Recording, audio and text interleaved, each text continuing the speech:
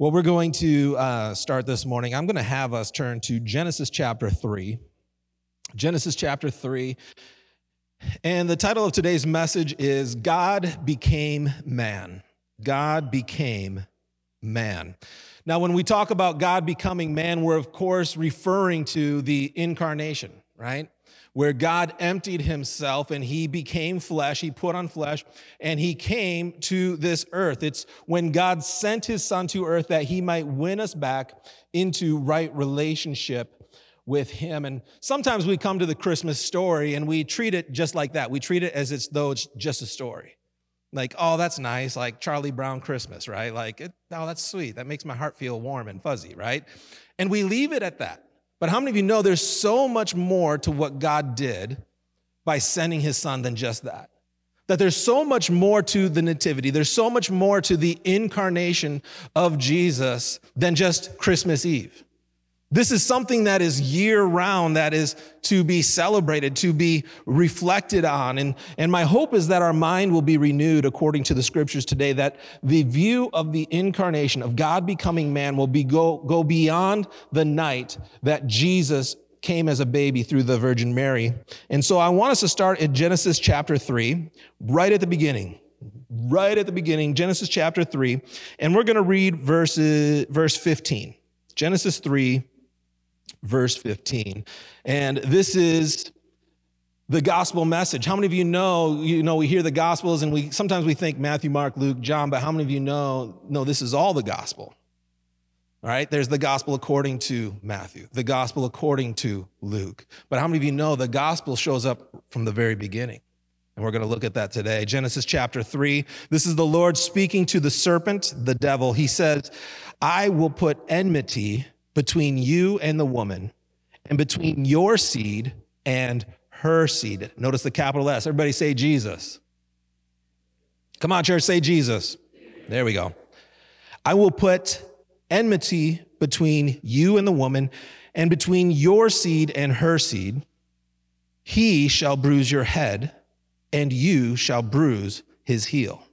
So notice the King James, the New King James, that's what we're reading out of this morning, uses the same word, bruise, for both instances. The serpent will bruise your heel and you will bruise his head, right? But how many of you know this is not the same level of bruising or same level of crushing, right? It is Jesus completely destroyed the serpent. The serpent got a bite in, and how many of you know Jesus actually died? He tasted death. But Jesus did not merely interrupt Satan's plan. How many of you know he utterly destroyed Satan's plan, Satan's agenda, Satan's power? Jesus completely crushed the devil, amen? But notice from Genesis chapter 3, at Genesis chapter 3, right here, we are given the entire narrative of the Bible. A seed is coming. A seed with a capital S. A man is on the way. How many of you know a man had to come because man had failed? And so Jesus comes. And so when we talk about this seed coming to earth, we're talking about the power and the plan of God concerning the incarnation, concerning God becoming man. God will become a man. Amen? Now, here's the interesting thing. He did not arrive as a 33-year-old man, right? He tasted life to the fullest. How many of you, it is mind-boggling to me to think that the creator of all things, the creator of the universe, the one who holds all things together, he knows what it's like to suffer hunger. He knows what it's like to depend on people to survive, to depend on his parents. He tasted life to the fullest. And this is God's plan. This God-man coming is the answer to all that Adam and Eve lost. Now, I want you just to consider and ponder, think of all the suffering that stems from the fall of man. Every tumor, every sickness, every allergy, every divorce, every broken home, every war, every famine, all fear, jealous, covetousness, all that is dark finds its origin in sin. And the origin of all sin was demonstrated when Adam and Eve, they turned away from the Lord to talk to the serpent. And how many of you know that is sin's starting point in everybody's life? Where in a moment we declare, Lord, you are not enough right now. I'm going to entertain another conversation. When we have that attitude, when we have that heart, how many of you know we are susceptible? And that's exactly where Adam and Eve ended up. But God had a strategy. He was sending his son to deal a fatal blow to the power of the devil. And the strategy was this: my son will become a man. How many of you are thankful for God's strategy? Amen. So listen to this, listen. So for every sin symptom, the answer is Jesus. I'm going to say it again because I'm not sure we got it, but it's okay. It's Christmas, right? Merry Christmas.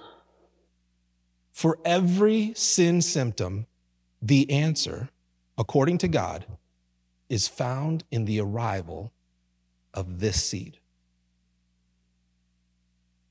Your every answer is found in Jesus.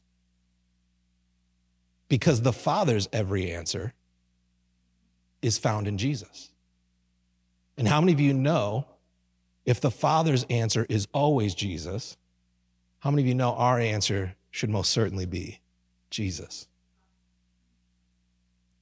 This seed, God becoming man, it set in motion every answer to all the darkness, to every sin symptom, to all the chaos, to all the darkness that is in this world. How many of you know there is an answer?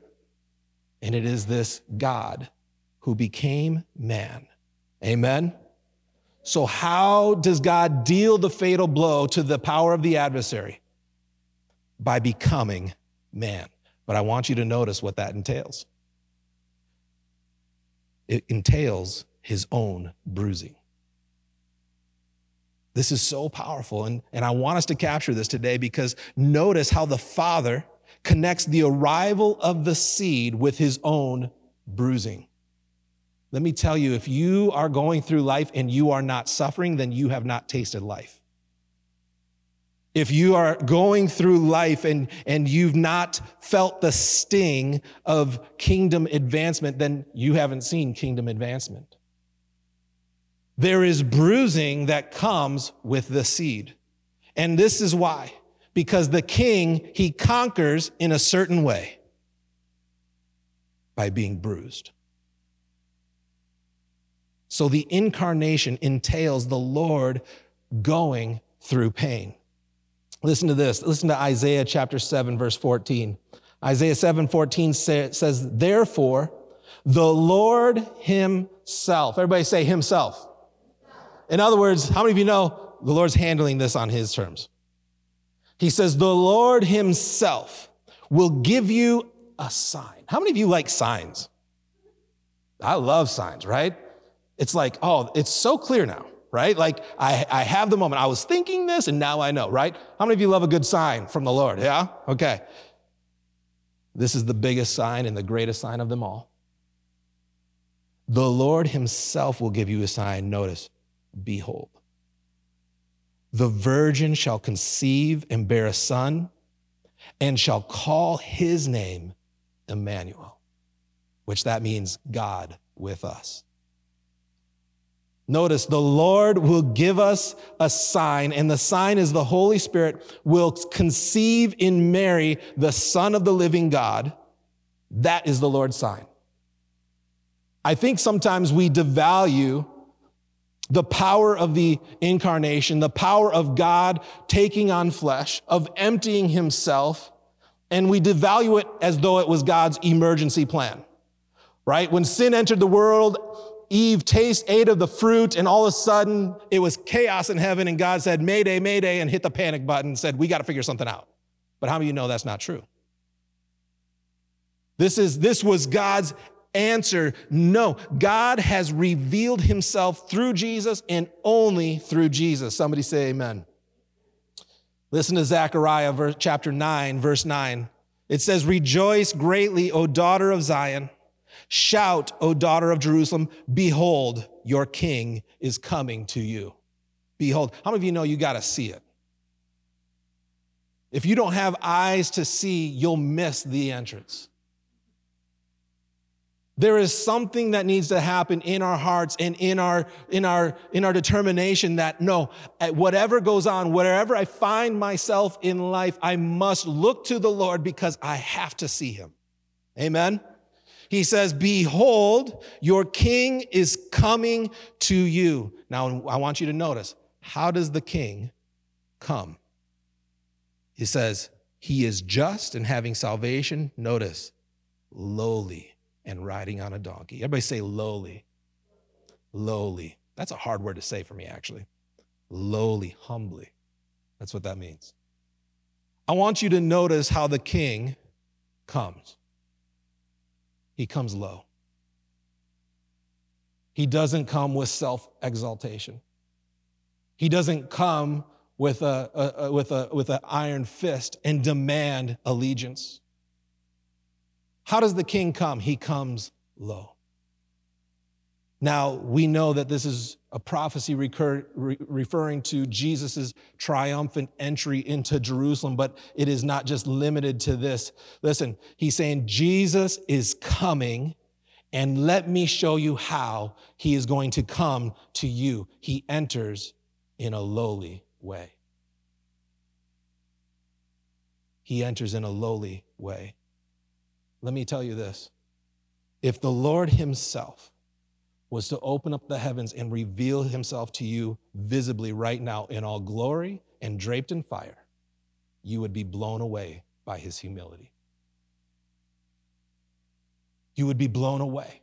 It is who he is. It is the very essence of who he is. It's the essence of what he does and how he goes about things. It's how he interacts with us. He prefers others. He loves others. He gives of himself.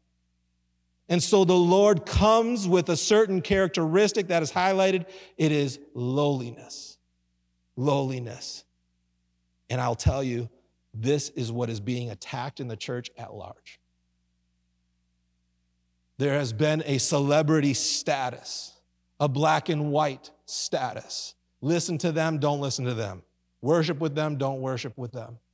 We're better, they're not. Look at us, come here, no. How many of you know there is a problem? This lowliness, this humility, it is being attacked in the church. There is a beauty of lowliness. There is a beauty of serving others, amen? Well, someone might say, I want to serve the Lord, but I don't really want to serve people. How many of you know that doesn't work? Because the Lord is married to his people. Well, I've been hurt in the church. I've been hurt by other churches. Let me tell you, you will be hurt in every church that you attend if you attend properly. You can choose to just come with attendance and skim the surface. But if you want Christ formed in you, it requires you to humble yourself, to serve others, to allow yourself to be known. And that opens you up. Amen? How many of you know church is more than just attendance? The purpose of coming together in church is beholding the Lamb of God and allowing his image to become the very image of who I am, to allow that image to be formed in me. That's why we'll say things like, our prayer is that you don't leave the same. Why? Because you've encountered the Son of the living God. Amen?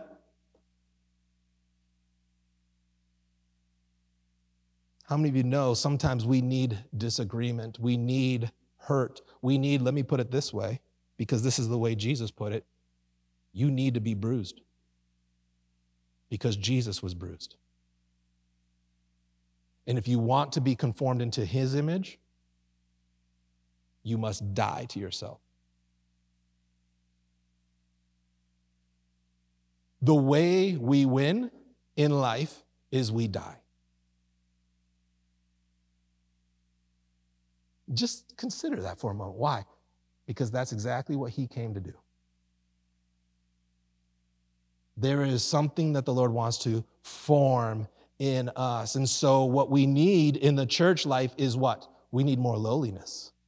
We need more giving of self. We need more humility. What should we do when we get hurt? What should we do when someone offends us? What should we do when someone wrongs us and they are wrong? We get back on the saddle. We look to the Lord and we say, Lord, heal my heart. Because it will happen again. Amen? Merry Christmas. How many of you know it is often our pain and our discomfort that actually makes us more like him? It's the forging in that fire where he burns away the chaff. What if Jesus actually does work all things together for good for those who love him, for those who are called according to his purpose? What if Jesus actually uses the situations in our lives to make us more like him? But it requires us to what?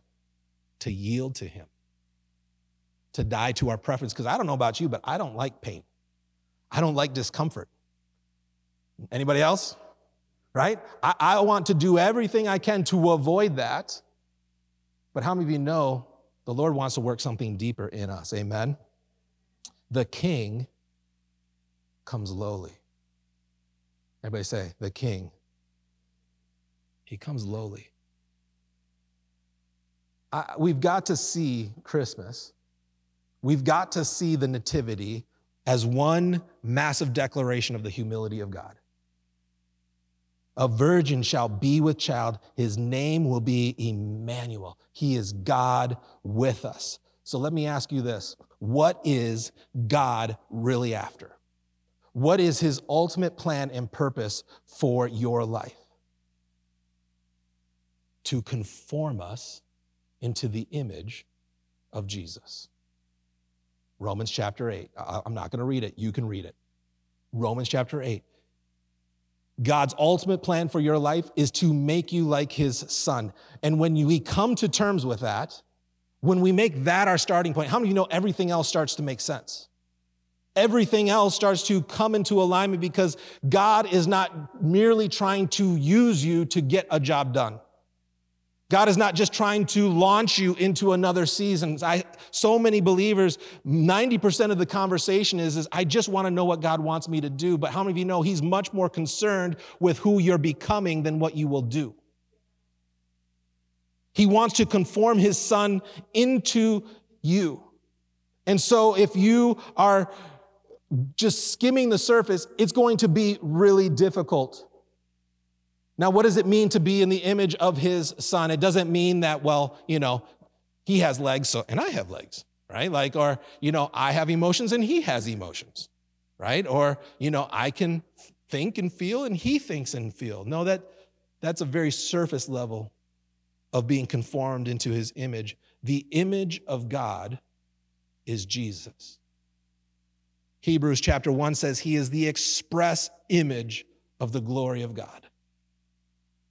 Colossians 2 says he is the image of the invisible God. So let me tell you this, when you set your eyes on Jesus, when you come to the scriptures and you watch him in action, you are looking at God. You are watching God in action. You guys with me? Is this okay? Okay. So when the Lord is thinking about the image of God, he's thinking about his son. And so when we're talking about being conformed into the image of Jesus, what we are talking about is allowing the Holy Spirit through partnership with him and his people to make us like Jesus. God became man, and his entrance into this world was lowly. Lowly. Let me tell you, do not let the influence of social pressures allow you to be stripped of humility. Pride is being celebrated. Your wins, everybody wants a highlight reel. But there's a way that this king comes to conquer. Dying to self. We win by dying. Now listen, when you think of the incarnation, you think of God becoming man, the whole thing starts with lowliness. It's who he is, right? So do you think it was humble for God to go talk to Abraham before he judged Sodom? I mean, before God judged Sodom, he goes to Abraham and he says, let's have a conversation about this. Let's have a conversation. Should I execute judgment? How do you know God doesn't need anybody's opinion whether or not he should judge? But that's not who he is. He's humble. When God told David, you'll know when to advance into battle when you hear the sound of men marching on top of the poplar trees, God was saying, I want to help you in this battle. In fact, don't move until I walk on the trees with the heavenly host. God was basically saying, let me get out in front of this battle before you, and I'll reward you with the battle that I've won. How many of you know that's humble?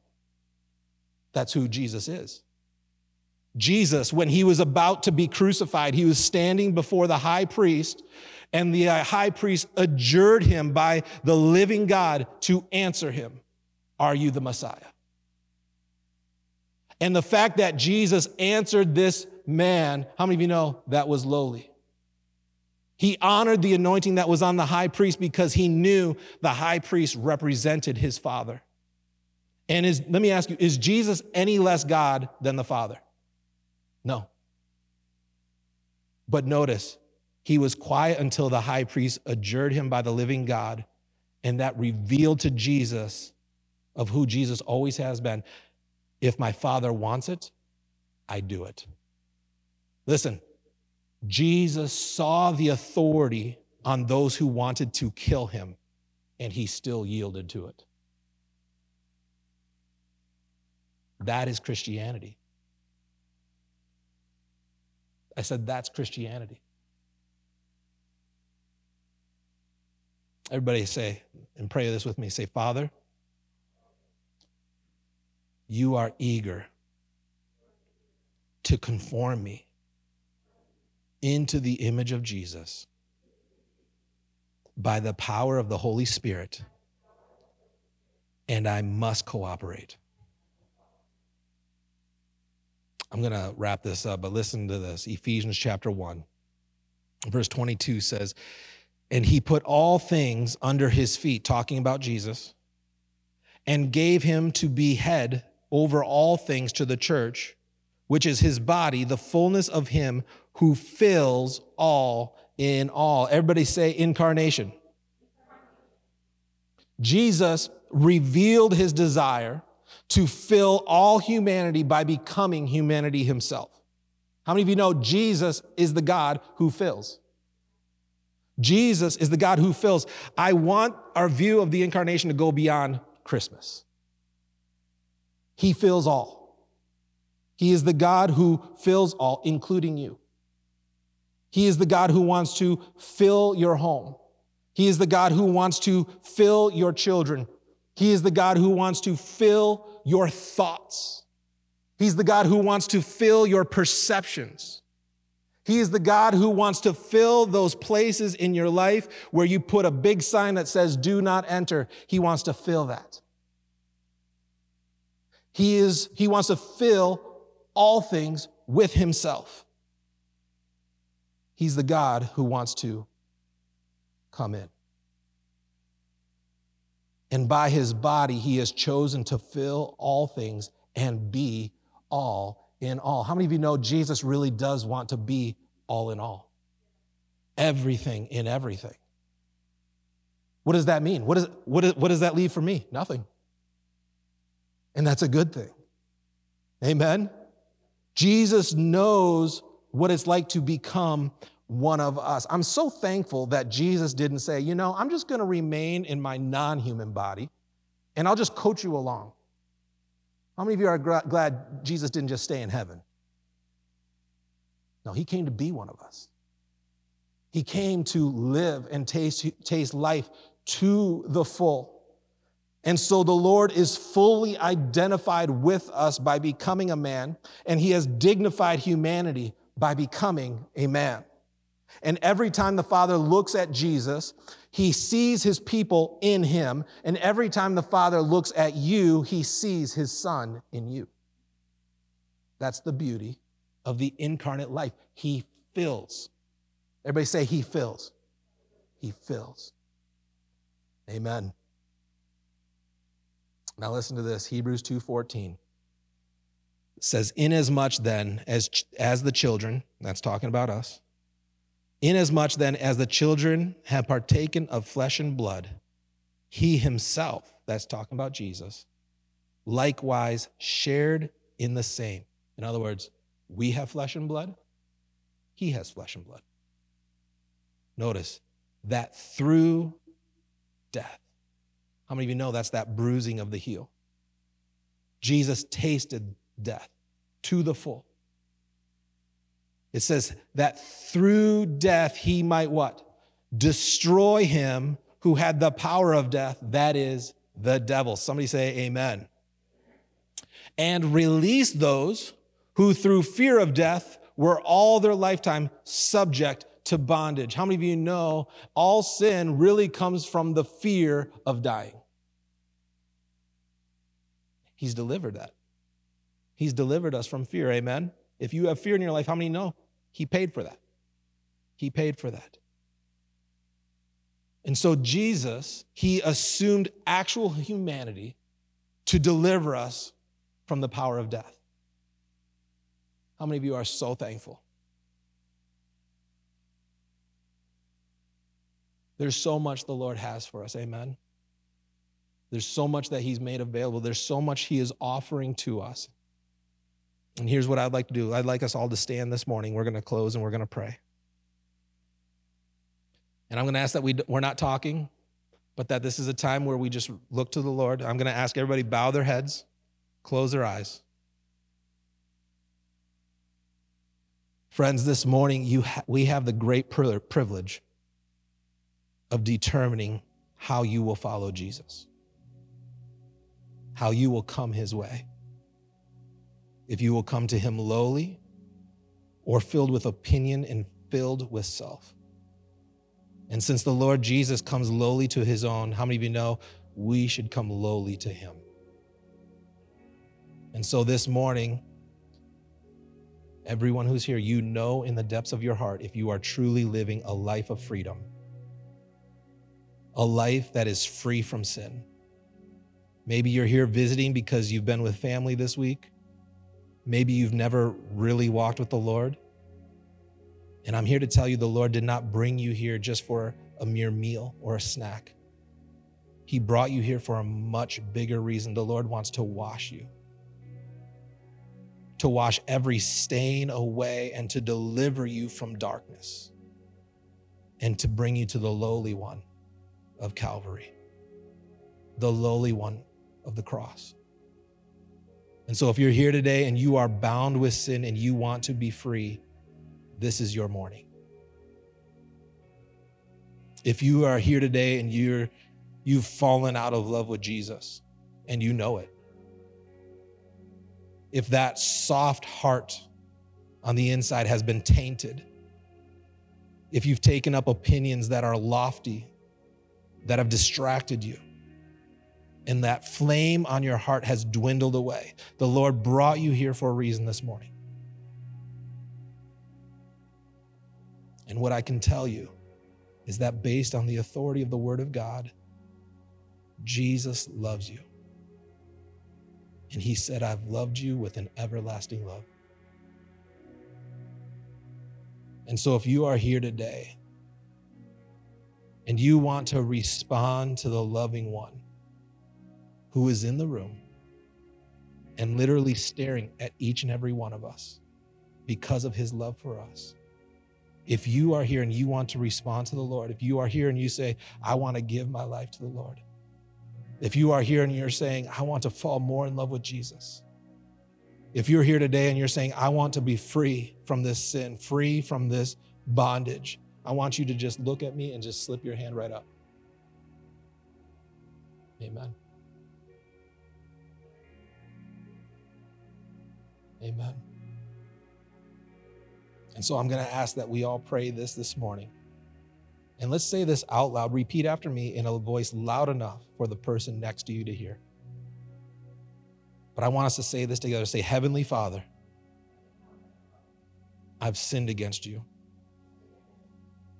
Cleanse my sin. Wash me in the blood of Jesus.